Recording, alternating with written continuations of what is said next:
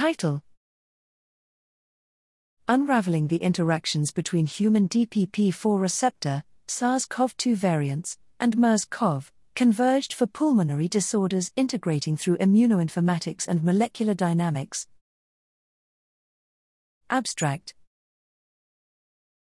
Human coronaviruses like MERS-CoV are known to utilize dipeptidyl peptidase 4, DPP4, apart from angiotensin-converting enzyme 2-ACE2 as potential coreceptor for viral cell entry.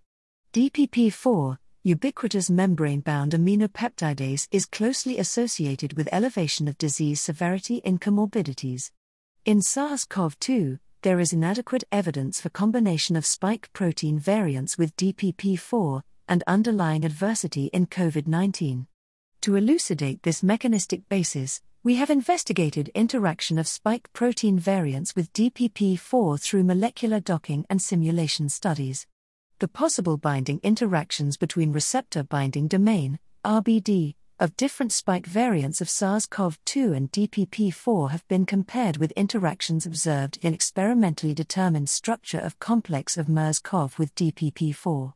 Comparative binding affinity confers that delta-CoV-2:DPP4 shows close proximity with MERS-CoV DPP4, as depicted from accessible surface area, radius of gyration, number of hydrogen bonding and energy of interactions. Mutation in delta variant, L452R and T478K, directly participate in DPP4 interaction enhancing DPP4 binding. E484K in alpha and gamma variant of spike protein is also found to interact with DPP4.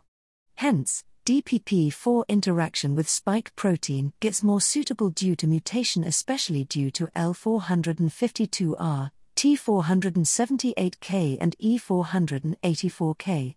Furthermore, perturbation in the nearby residues Y495, Q474 and Y489 is evident due to L452R, T478K and E484K respectively.